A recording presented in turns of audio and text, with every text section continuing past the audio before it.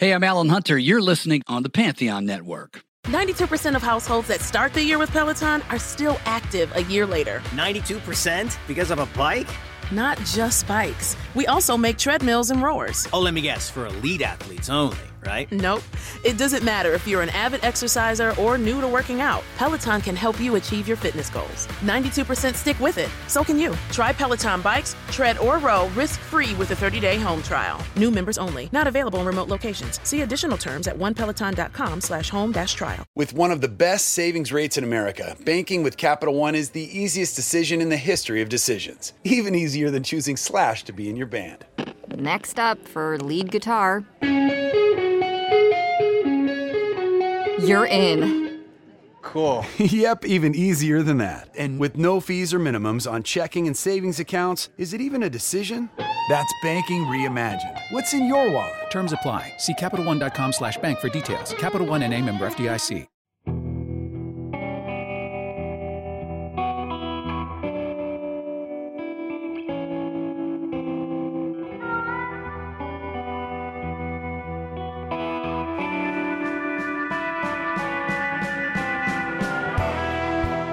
Is It Rolling, Bob? Talking Dylan. He's your host, Lucas Hare. He's your host, Kerry Shale. But on the digital Bob phone from California, he's our guest, journalist and author Michael Scott Moore. Took an untrodden path once where the swift don't win the race. It goes to the worthy who can divide the word of truth. It took a stranger to teach me to look into justice's beautiful face and to see an eye for an eye and a tooth for a tooth. I and I, in creation where one's nature neither honors nor forgives. I and I, one says to the other, no man sees my face and lives. Well, yeah. Knowing something of your background, I had chills run down my spine. But I'll just straight out ask you why you chose that. Those lyrics have been going through my head recently. So that's the song that's been on my mind for the last few weeks. For some reason, I don't know. I mean, there's no particular reason for it. But those lyrics in particular are really eloquent to me because they're about a spiritual progression, right? And it's not without loss. I think those lyrics are just such hard and uncompromising lyrics and also poetic. They've really got their hold on me in the last few weeks, I think. It's interesting. I was talking to Luke just before this about the fact that Dylan goes to places in his head that, seem to replicate the darkest thoughts that human beings can have. Yeah. And he does that while he's worshipped by millions, which is maybe why he does that. Well, I mean, it didn't hurt him, let's say, with his early albums. So I suppose he kept doing it. But he's really managed as an artist to keep away from trying to guess what his audience expects. He can always go back there, which is nice. He seems to know the path. Is it "I and I" the whole song that grabbed you, or that particular? Yeah, it's the whole song, especially the refrain.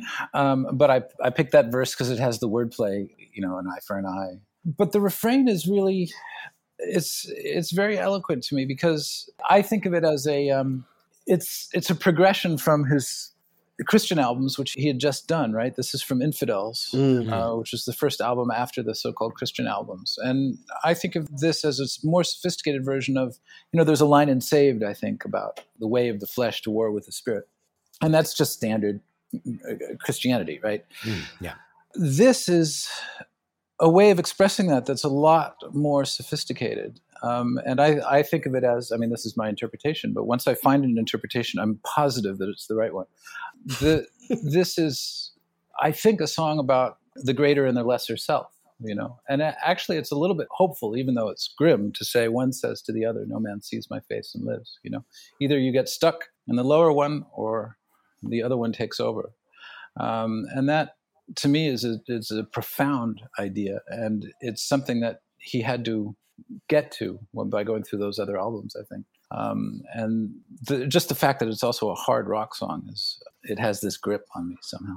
And there's loads of biblical kind of content in many of his albums that are outside of that Christian trilogy, aren't there? I mean, Infidels is full of all sorts of religious apocalyptic content, and John Wesley Harding, and you know. Oh, starting with John Wesley Harding, and even before that too. Yeah, of course. And that's I was noticing that when I was in Somalia too. But I think in Infidels, it feels like he's really absorbed all that, or reabsorbed it. Maybe. I mean, he had to go there and become, you know, a born again Christian, I suppose, in order to reabsorb it and come back in an even more sophisticated way. And that's how I read at least this song. And maybe even the whole album of Infidels. And I know, Kerry and I were just saying as well that he's very angry in Infidels. He's angry about, you know, man touching the moon and the American manufacturing industry and, you know, all sorts of things. And Israel. Yeah. So, yeah, it's an angry album. And I mean, like most people, I think, who have followed this stuff, I wish that he had left the angrier stuff on. Blind Willie McTell is also, you know, a little bit angry, but Foot of Pride is the angriest song from all those sessions. Yeah. And I'm sorry, I listened to Union Sundown again, and he could have left that one off. Yeah, I know. I actually looked up or came across the New York Times review of Infidels at the time, and it said the lyrics suggest frustration and a thrashing, self-generating rage. Yeah.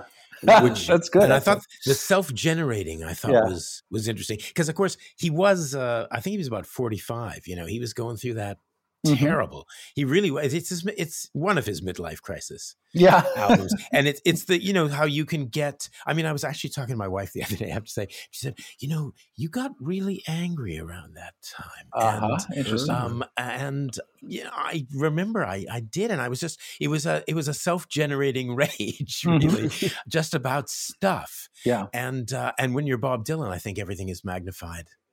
Yeah, because you know that you can make a song out of it, so why not? Yeah. True. I do find. I mean, I listened to Infidels recently because it's been, you know, in the air, and I do find it a really difficult album. I know that Luke, I think you probably rate it more than me, but I it's the anger that I find. God, it's exhausting.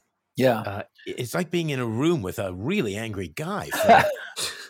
You know, he's just constantly. It's like it's not like a taxi driver, like in this country where we have these angry taxi drivers who tell you all the theories of life. But it's a bit like that, I have to say, except it's poetry. He rants, but it's beautiful. They're beautiful rants. I mean, I really like the album overall. But when you realize what he left on the cutting room floor, and also from Shot of Love, I feel like you could take 8 or 9 of my favorite Dylan albums that wound up on other, you know, outtake albums, put them all together and have probably the best Dylan album of his career. And you know, that would include like Groom Still Waiting at the Altar, which I think was a B-side from Shot of Love. Yeah. Caribbean Wind, You Changed My Life, Heart of Mine. And that would be the Shot of Love side. And then the Infidels songs, the outtakes would be Blind Willie McTell and Foot of Pride and Angelina. Well, maybe that was Shot of Love. Lord Protect My Child. You have these, you know, magnificent, also angry, but not entirely, songs that were just making a complete album on their own. I agree. You know what else there's in all those songs? I was listening to them recently because we're recording this in August. By the time it goes out, then this big new bootleg series with all of these songs will be out, but we haven't heard that yet. But I was listening to a lot of the Shot of Love and Infidel stuff in sort of preparation for that. And they're very geographical songs. There's New Orleans, there's Jerusalem, there's endless place names in Caribbean Wind and in Groom Still Waiting at the Altar. There's lots of places. I'm not quite sure what to make of that. And he had spent some time in the Caribbean. I don't know all the biographical details, but you can tell that from his songs. And I think of I and I as an outgrowth of that too, because of course I and I is a phrase from Rastafari, right? And he had just gone through not just a Christian conversion, but also sort of a search through some Jewish roots. And really, Rastafari and Judaism have a lot in common, surprisingly. But the Rastafarians look at the Bible and say, well, some of this refers to us. You know, they consider themselves one of the tribes of Israel. So do you have any thoughts about the title, Infidels? No, I don't. I don't understand that very well at all. I don't either. It's just another angry aspect of the album. I don't know if he's accusing his audience or accusing himself, or it does seem a little self-critical because it's sort of a fall from the more religious and joyful albums, I suppose. But It's But it's infidels, not infidel. Right. Yes. No, it's not just about him, but he looks kind of like an infidel on the cover. It's hard to say. And he changed the title from Surviving in a Ruthless World. Wait, are you serious? Yeah, I am dead serious. That was the original title? Yeah, right until quite late in the planning stages, it was going to be called Surviving in a Ruthless World, and he changed it to Infidels. And I have no theory as to why that is. I would love someone else to help me out on that one. It's less literal. I like Infidels better, but you get the same sense, don't you? I mean, there's a sense that he's surrounded. But it's also, like I said, it also seems, I never got the sense that he left himself out of that title somehow. But it's very enigmatic. So I'd like to talk about traveling. I mean, you touched on Somalia, but before we're eventually going to have to go there. Mm-hmm. But before you went to Somalia to write that book about the pirates, had you traveled in that part of the world before? And specifically, had you traveled in the Middle East? Yes, to both. I mean, I had done a lot of traveling in the years leading up to that, but I had been to northern Iraq. I had been to the Gaza Strip, which comes up in my book, Sweetness and Blood. I surfed in the Gaza Strip. And I had been to East Africa a couple of times before I went to Somalia. I'd been to Nairobi and Ethiopia briefly.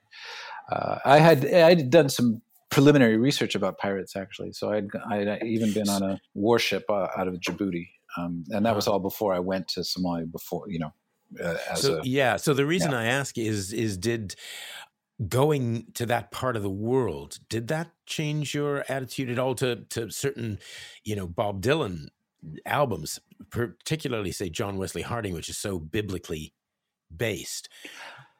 Yeah, I don't know that it changed it, except for the epiphany that I had when I was there. But no, not that, not the landscape, not the the people or the region so much. But when I was a hostage in Somalia, someone handed me a Bible, and then I started to read the Bible for the first time in ages, for the first time in decades, and I had several songs going through my head while I was there, and not the least of them was All Along the Watchtower, because it starts with "There must be some kind of way out of here."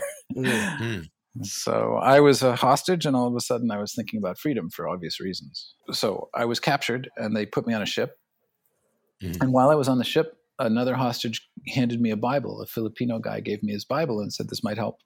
And it was the first time I had reading material in 3 or 4 months. So I devoured it. I read that Bible twice, I think, altogether. And in some cases, it was the first time I was reading those portions of the Bible. I don't think I ever read the prophets in detail, because the prophets, they just sort of go on, about the same thing. And so I had never read Isaiah all the way through. And in the middle of Isaiah, I read those lines that are quite evidently source material for All Along the Watchtower, and I practically dropped the Bible. This song had been going through my head, and all of a sudden, here are lines that are clearly the source imagery, at least, for All Along the Watchtower, the ramparts and the princes and the wildcat also too. Really. And that was a revelation. So that started me thinking more deeply about the song, which had been going through my head, and just sort of, like I say in my essay, washing through me. Unless I get a hook onto a Dylan song, I just sort of let the song happen. Right? I don't always try to interpret songs, but once I realized that he was making direct reference to some lines in Isaiah about the fall of Babylon, the whole song clicked. I think I'd been listening to it for years and thinking, well, 2 horsemen at the end, something's happening, but it's not 4 horsemen, so it's not the apocalypse. A lot of people say it's the apocalypse or assume it's something like that. But the imagery in Isaiah is 2 horsemen coming to announce to the Jews who are in exile in Babylon that Babylon has fallen. The emperor has come down, and they're essentially going to be free. And that's a big deal in the Bible. That's a big deal in Jewish history. I think in Isaiah, it's actually a prophecy, which is also strange. But that's also a big deal in hippie culture. I mean, in the culture that Dylan was living in, of course, the image of Babylon was a direct metaphor for the music industry and for America as it was becoming. The new paved America as opposed to the old weird America. with all its power structures that kept him, a folk singer like Dylan down, or a hippie down, or a beat poet down. That was Babylon to those guys. And so, in effect, you have this very short song that's very eloquent about a vision of freedom in the future. And of course, to a hostage sitting there on a boat off the coast of Somalia, that was also very eloquent. And so that was the topic of the essay that I wrote about that. It occurred to me as well, just thinking about your experiences and filtered through that song and looking at John Wesley Harding again, that there's a few songs on that album that are sort of unfinished narratives. As I Went Out One Morning is another one. Yeah, exactly. And I guess the roots, I mean, you can hear it in an slightly earlier song, Clothesline Saga too, where, stuff just happens and there's conversation and there's no finite conclusion. But I'm about to destroy that theory because there are plenty of songs on John Wesley Harding where there are, definite endings and him saying the moral of this story is such and such. Right. Well, and that's what I thought about All Along the Watchtower. I thought it was a fragment. I always thought it could have been just such a great epic song, and he stopped at verse 3 or whatever it is. No, it turns out it's a very self-contained song, and it's extremely eloquent. And Hendrix, reinterpreted it brilliantly. But you're right about Clothesline Saga, by the way. I think of Clothesline Saga from the Basement Tapes as one of the roots of John Wesley Harding. In other words, it's this loping sort of country dumb song, right, with lots of verses that are kind of deliberately slow. And you have that, first of all, that was a parody. That was meant to be a parody of Ode to Billy Joe, which was a big kind of folk rock crossover hit in the late 60s. And it's hard to tell whether Dylan is making fun of that song or admiring that song. It sounds like a stoned piss take, but also he sat down to try and work out what made the song work, I think, because then he took that loping kind of country dumb atmosphere and wrote Frankie Lee and Judas Priest. I think of that as a direct connection from Clothesline Saga to Frankie Lee. It's very slow, it's very loping, but it gets somewhere. And actually, Frankie Lee and Judas Priest is a much better song than Clothesline Saga. It's a serious song as opposed to a bit of doggerel. I believe that Clothesline Saga, experts can correct me on this, but on the tape box, I think it even was called, the working title was Answer to Ode. Answer to Ode, yeah, exactly. Yeah. Who discovered that? Clinton Halen, I think? Probably Clinton Halen, yeah. As far as Frankie Lee and Judas Priest goes as well, it's one of my favorite Dylan songs of all of them. Yeah. But it's a bit like, possibly, this is my theory anyway, which I've just come up with because you started off with I and I. But it's a bit like I and I, Frankie Lee and Judas Priest being two sides of Dylan. Yeah. And in fact, I was listening to it just recently, and I don't know why it never struck me before so strongly, but the 4 and 20 windows and a woman's face in every one. Dylan could have had any woman in the world, in his world anyway, any woman who came into Bob Dylan world. Yeah. But he had just committed himself, a little while before to this marriage. And to me, that's one side of him saying, you've got everything you need. You don't need those 4 and 20 women. That's right. I agree. Yeah. And but where he died of thirst, there's also, is he going to die of thirst? I find it endlessly, fascinating. Yeah, I mean that has Christ overtones, right? But you're not quite sure what he's getting at. And of course, he also undercuts he says the moral of the story, the moral of the song in this very loping way.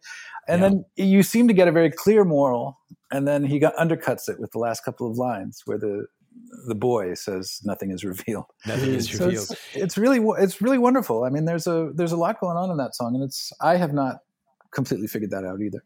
I mean, were you able when you were prisoner for all those 977 days? Were you able to? Do you have the sort of memory where you could recreate a whole song in your mind and work through it?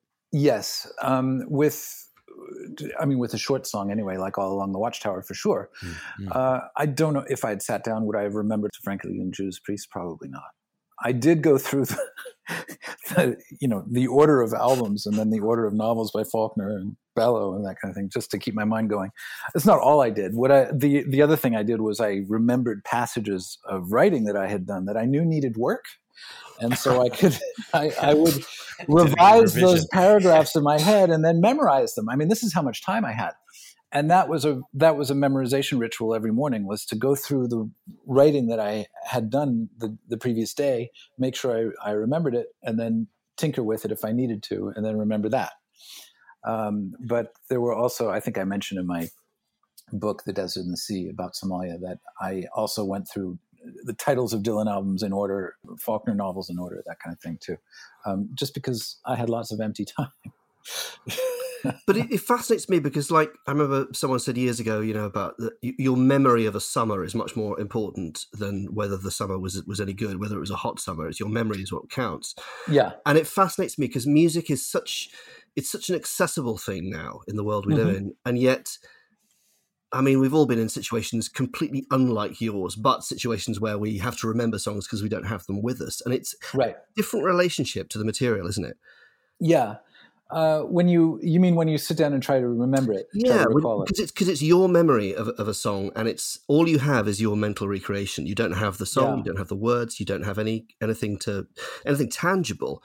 So it's somehow greater, I think, in your head because it's yours. I mean, how did it sound when you got home and you played this music? Was it the same music?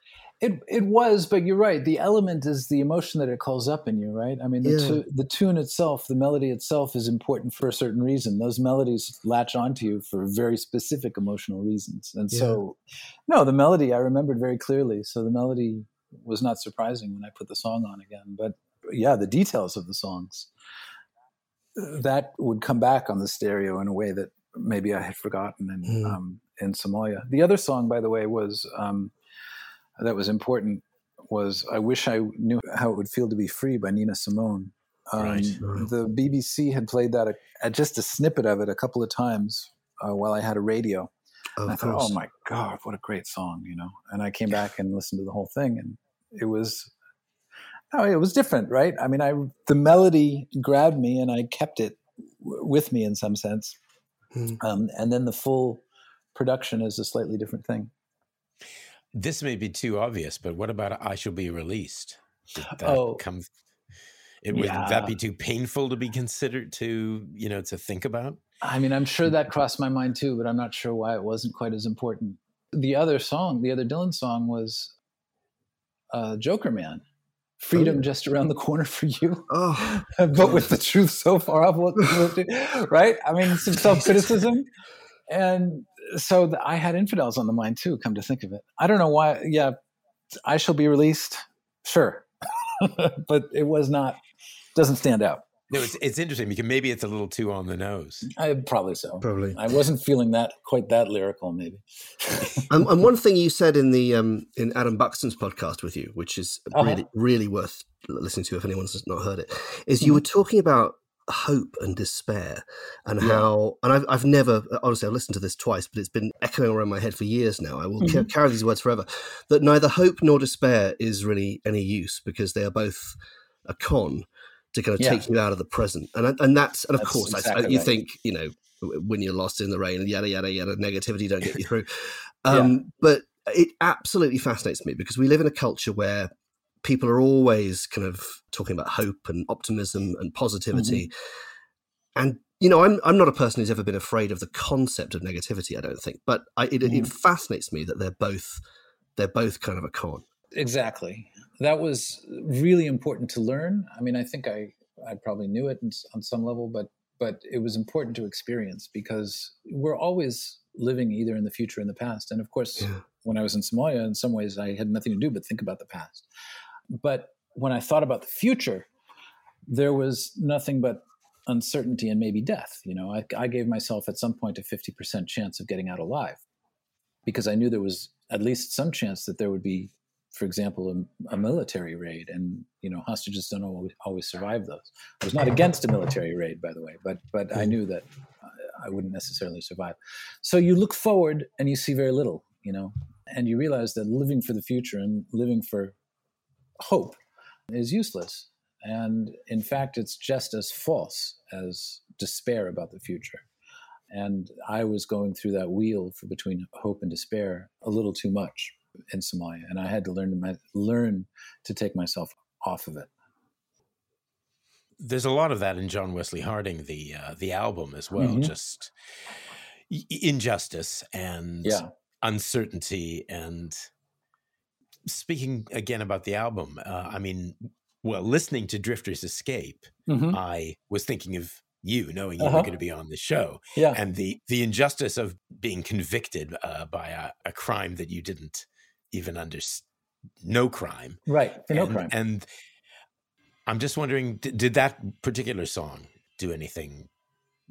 Was it in your mind at the time? For some reason, no. I mean, of course, probably every song from the album drifted through my mind, at some point while I was in Somalia. But I wasn't dwelling on that one as a song about injustice. Yeah, obviously it fits, but it's interesting how the mind just grabs what the mind grabs. Exactly. All Along the Watchtower turned out to be more important for some reason. And I've written one essay about that, but I might write further ones because I don't even deal with the question of who the Joker and the thief are, and that's a completely open question. And then the definition of Babylon is also interesting because, I mean, to me, if you want to take the metaphor forward, the Babylonians were the Somalis, and that's totally the opposite of what Dylan would have been thinking, in a first world country that seemed unjust to him. So. Well, there's the theory as well. I don't know if you've heard this, but there's the theory that at the last minute, Dylan switched the order of All Along the Watchtower. Yes, I've heard that too. Yeah, so if it begins All Along the Watchtower and then it goes Two Riders, then it goes Joker to the Thief. So the Joker and the Thief are the two riders in that version. Yeah, that's a very good interpretation. I don't think it's the only one or the absolute one. He took his imagery from different places too. So it's probably, the Watchtower is probably not just the Watchtower in Isaiah, but possibly also the tower from the tarot deck and things like that. So yeah, it's very possible he's fleshing out the characters of those two writers. But like I said, that's a whole topic for an essay. And because you're, I think, roughly my age, a bit older, but, you wouldn't have experienced these albums as they came out. Did you discover John Wesley Harding in order? I mean, was there a kind of chronology to your Dylan education, whatever? Not really. So the first album I discovered was in high school. It was Blood on the Tracks.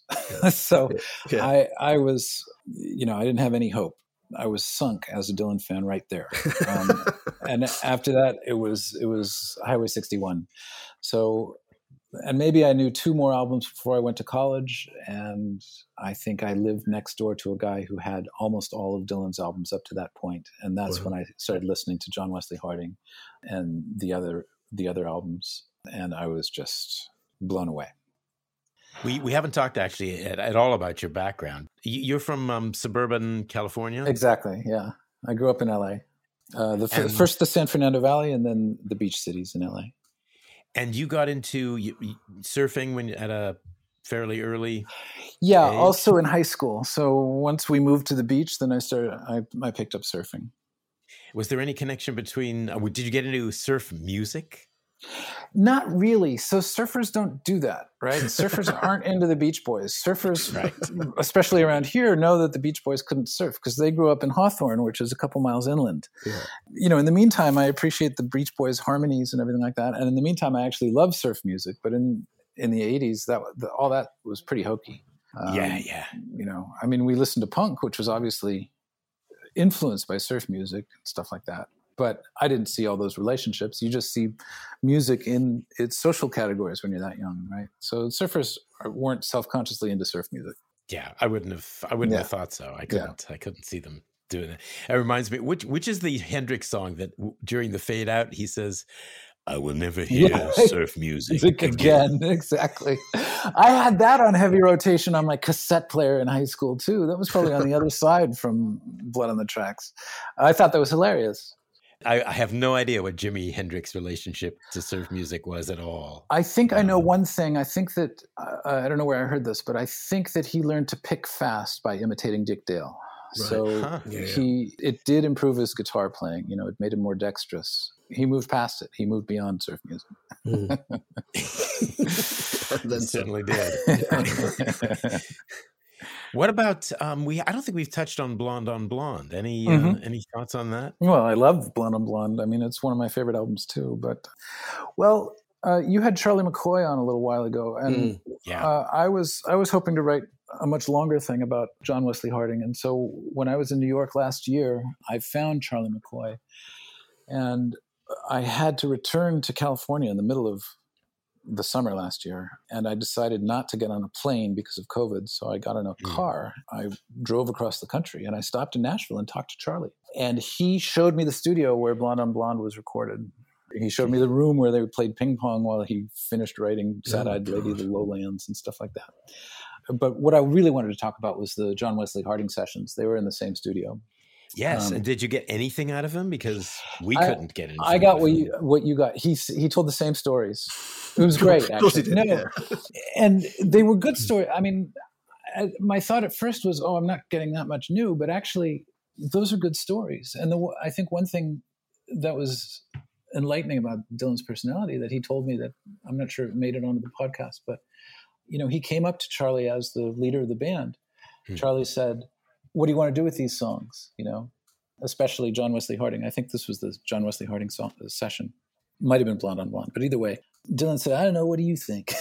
That was Charlie's story. And so he and the band had to develop the backup for the melodies and the chords and the words that Dylan brought with him. And that was something I didn't realize about his creative method.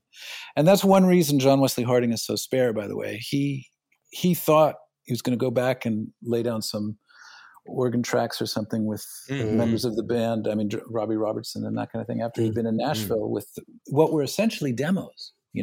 Those bare bones songs on John Wesley Harding were supposed to be just the start of more orchestrated album, but I think he just decided it was fine. So it's not like he went into the studio thinking he was going to do an album that was radically anti-psychedelic, which it turned out to be. But I think once he laid down the tracks with those guys in Nashville, with Charlie McCoy and the band, he decided they were good, and he was right. Yeah. I mean, Robbie Robertson was asked, wasn't he? I think, and he said no. Leave it like no. it is. Yeah. And maybe Garth Hudson too. And yet the songs are spare. I mean, even with more instrumentation, they still would have had this very unknowable, unfinished quality to them, I think. That's true. Yeah, they're very enigmatic, and they're simple, or deceptively simple. I mean, you could argue that's why I think, more than maybe any other of his albums, it's the one you come to when you're a bit older, and it's the one that you never quite tire of, because it's got unfinished business every time you hear it. It's you never walk away from it saying, "Yep, I'm done. I know all there is to know about John Wesley Harding." Exactly. It's weird though, I think that it was possibly the second proper Dylan album that I listened to. I know that My Way In was Nashville Skyline, which had just come out, and I thought I'd heard about this Bob Dylan guy, and he looked pretty friendly on that. Whereas I'd seen the cover of Blonde on Blonde and thought, oh fuck, this is way too much. And so I went back and I got John Wesley Harding, and I actually really liked it, and I didn't understand a word of it. It was nothing to do with my experience. I liked the music, but for some reason I was very sort of, in a way, patient with it. Like nothing unlocked at all. I mean, nothing is still really unlocked, quite frankly. Right. But I still love it. It's quite magical. I mean, I think it would be one of my, Desert Island discs, like the album. You could just live with that album, and you'd never really quite unlock. You'd never unlock it. Exactly. And I don't think he quite knew what he was doing either. I mean, he had a few ideas, and I don't think he completely worked them out. I mean, I could be wrong, just like I was wrong about All Along the Watchtower, but I don't think he entirely knew what he was doing. No, I mean, when he writes a line like I put my fingers against the glass and hung my head and cried, that's something that I've always found, even when I was a kid, when I first heard it, found really moving. But I didn't understand it. Right. And where did the glass come from? Right. Yeah. Right. He's out in the middle of nowhere. Exactly. But that's what he does. He's got that line too. I mean, when you were just flipping back to Somalia, did you write any in your head? Did you ever sort of write any poetry or even song lyrics, or did you mess around in that way? Not poetry, no. But I started taking notes about what was happening. In the first few months, I thought, well, when I get out of here, of course, I'm going to write a book. I wrote notes and then had the notes confiscated. That happened twice. And the third time I got my hands on a notebook and pen, I realized the pirates were going to look through my notes and take them if I was writing about them. And I was no longer so confident that I was going to get out, first alive and second with my notebooks. So I started to write a novel. So not verse, but I did write something creative, also just to keep my mind going. And I'm now still working on that novel. So I left Somalia with 6 notebooks because I had not been writing about the pirates. And whenever they flip through my novel, they're like, is this still the made-up story about the fish? I'm like, yeah. What are you doing? What are you doing?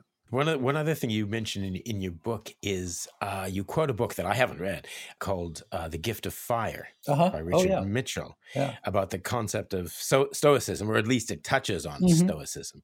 And do you have anything to say about that? And also, does Dylan, fit in as a stoic? As a stoic, maybe not. But I mean, I think of stoicism as a spiritual discipline.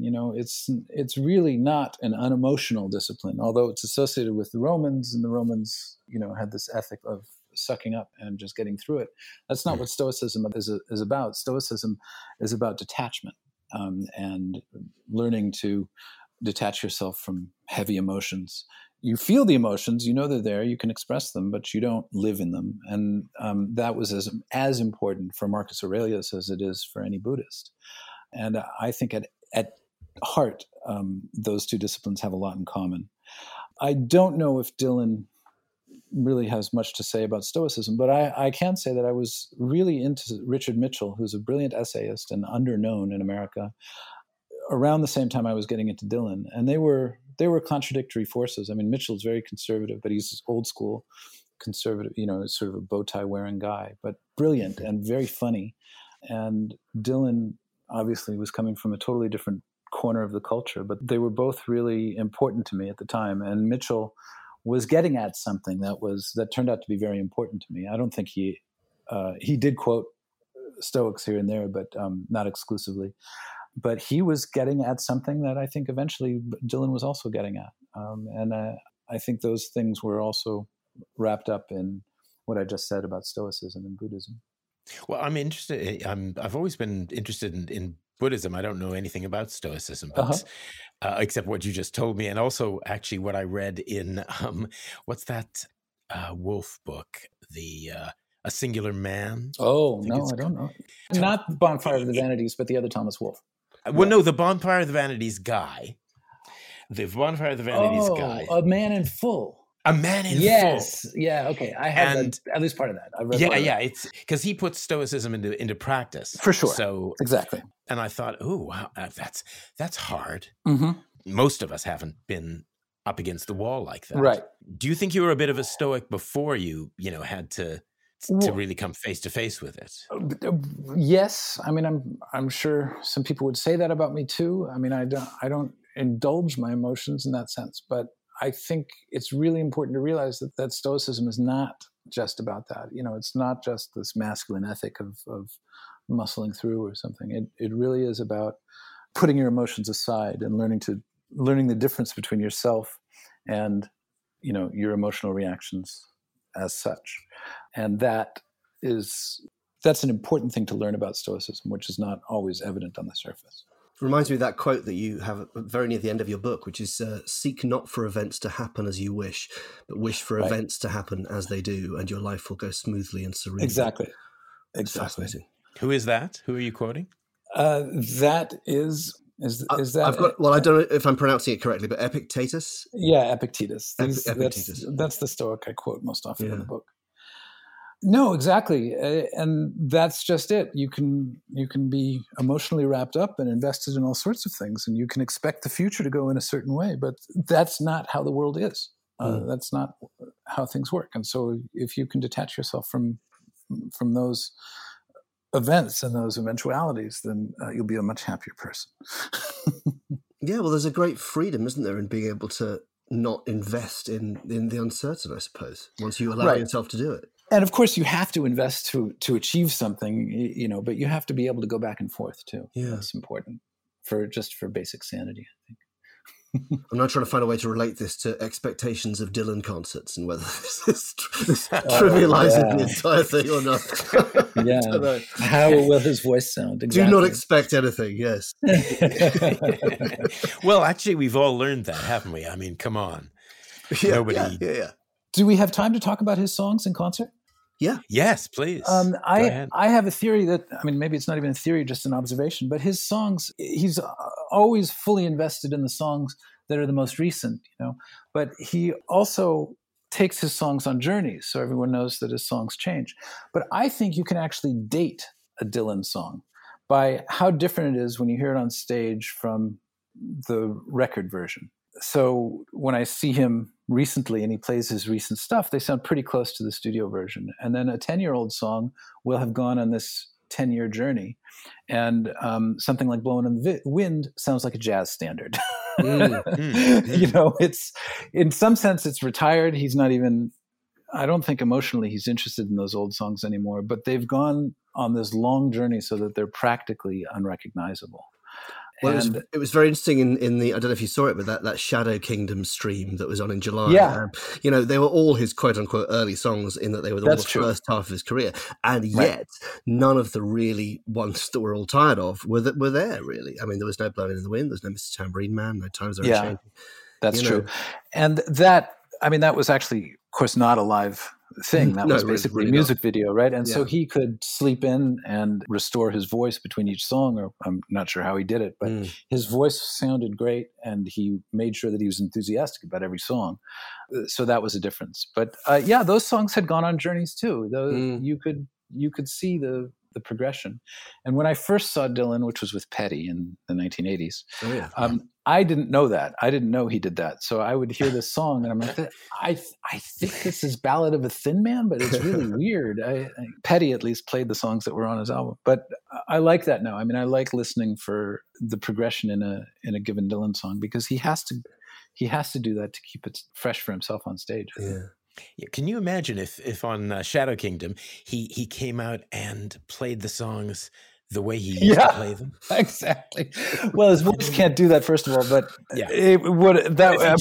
People would have fallen down in ecstasy, I think. Would they? I mean, for myself, I would have been really disappointed. Really? I would have been horribly disappointed. Yeah.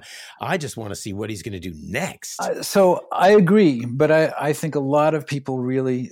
So at one concert I went to in 2017 in New York, I was up in the high seats and one woman in the back row right behind me was drunk.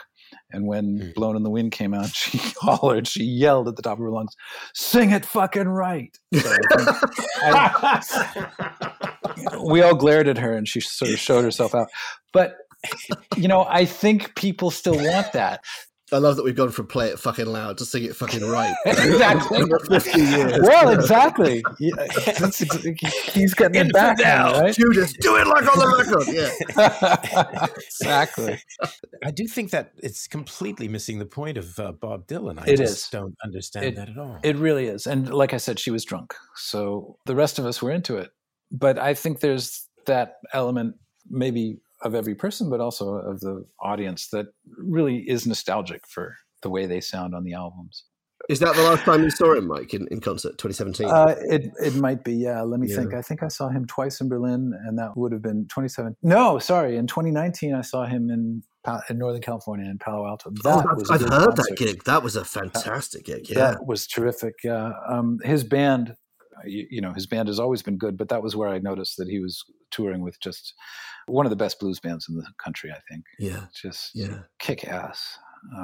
He was on form too during that show. It was a good show. I've never seen him in a foreign country. Like, do you think there was any difference in his attitude in, say, Berlin? Did he do anything special for Berlin? I didn't think so. I saw him in Berlin, and then I saw him in Hamburg with Mark Knopfler. And in Hamburg, I should have waited for him to come to Berlin because they only occasionally got together and played Blind Willie McTell, and they did not in Hamburg. So I'm sure everything depends on his mood. I went to see Dylan in Berlin with the rock critic Ed Ward, who's died in the meantime. And he had seen Dylan the year before. And I said, well, how was his voice tonight compared to the last show? And Ed said, oh, tonight it was like Caruso. So I think that's entirely a matter of his mood and how things are going on the road. Well, that was the thing that fascinated me about Shadow Kingdom, is that his voice had a year off for the first time. Exactly. Maybe ever, but certainly since the late 80s. And I had a rumor that he's maybe quit smoking as well. I'm not sure if that's true. That would be nice. I mean, that has helped before, right? Or it changed his voice before. Right. Yeah. When I did, when we corresponded, you mentioned this period, and we haven't talked about Nashville Skyline. And it's interesting, because it's the opposite of pretty much everything we've talked about. Yeah. It's full of wisdom and certainty and abundance and freedom and love, Right. Well, yeah, and you hear him going there at the end of John Wesley Harding with the two songs that are pretty straight up country. That's probably the influence of Bob Johnson, the producer, but also he was doing these songs at a time when the country was really split apart. In the late 60s, the idea that hippies or folk music aficionados who were Dylan's followers and Nashville, the country music scene would have anything to do with each other. It was kind of a radical idea. And Dylan just happened to be going to Nashville from Blonde on Blonde on. But at some point, I think, especially going on Johnny Cash's show, it became a project of trying to bring the country together culturally. I don't think Dylan was doing it on purpose, but that was the effect. And when Johnny Cash invited Dylan onto his show, right around the time of Nashville Skyline, that was a very deliberate effort to bring the country together, because Cash knew that his audience wouldn't necessarily go for Dylan on TV. Those forces coming together in Nashville turned out to be a really important thing. And I think it's still a relevant kind of fusion of cultural extremes in the United States. I think it would be nice if that could happen again in some way. Yeah, funnily enough, I was just mooching around on YouTube earlier today, and I found Johnny Cash and Louis Armstrong. Oh, that's a great video. Yeah, isn't that's wonderful. It's so beautiful. Yeah. And seeing Johnny Cash looking at Louis Armstrong, right, with this love, know. He really made an effort back then, because he saw great music everywhere, and he really made an effort to bring the country together on that level of music, and it's really admirable. Yeah, as you say, it's kind of hard to imagine who could do that today, or if it even could possibly be done. Well, it's so ironic that country music began like that. I mean, this is the Ken Burns documentary talking, but country music began as this multiracial mixing absolutely. pot, melting pot, rather. And a musician knows that, but the public doesn't necessarily. And that's partly because the music industry wants to chop it up into categories so it can sell the music in some rational way. In the old days, they had bins, right? Actual bins full of records. And this was the country bin and this was the folk bin. And you couldn't mix them because you had vinyl that had to go in one bin or the other. Whatever. A musician knows better. Is It Rolling Bob? Talking Dylan is recorded on Zencastr. Engineered by Mark Langley Smith and produced by Robin Guise. Digital imaging by Finn Guise. Music is by Sam Hare. We're part of Pantheon Podcasts, the music podcast network. Find us on Twitter at IsItRollingPod. I picked up a rose, and it poked through my clothes. I followed the winding stream. I heard a deafening noise. I felt transient joys. I know they're not what they seem. In this earthly domain, full of disappointment and pain, you'll never see me frown. I owe my heart to you, and that's saying it true. And I'll be with you when the deal goes down. 92% of households that start the year with Peloton are still active a year later. 92% because of a bike? Not just bikes. We also make treadmills and rowers. Oh, let me guess, for elite athletes only, right? Nope. It doesn't matter if you're an avid exerciser or new to working out. Peloton can help you achieve your fitness goals. 92% stick with it. So can you. Try Peloton bikes, tread or row risk-free with a 30-day home trial. New members only. Not available in remote locations. See additional terms at onepeloton.com/home-trial. With one of the best savings rates in America, banking with Capital One is the easiest decision in the history of decisions. Even easier than choosing Slash to be in your band. Next up for lead guitar. You're in. Cool. Yep, even easier than that. And with no fees or minimums on checking and savings accounts, is it even a decision? That's banking reimagined. What's in your wallet? Terms apply. See CapitalOne.com/bank for details. Capital One NA, member FDIC.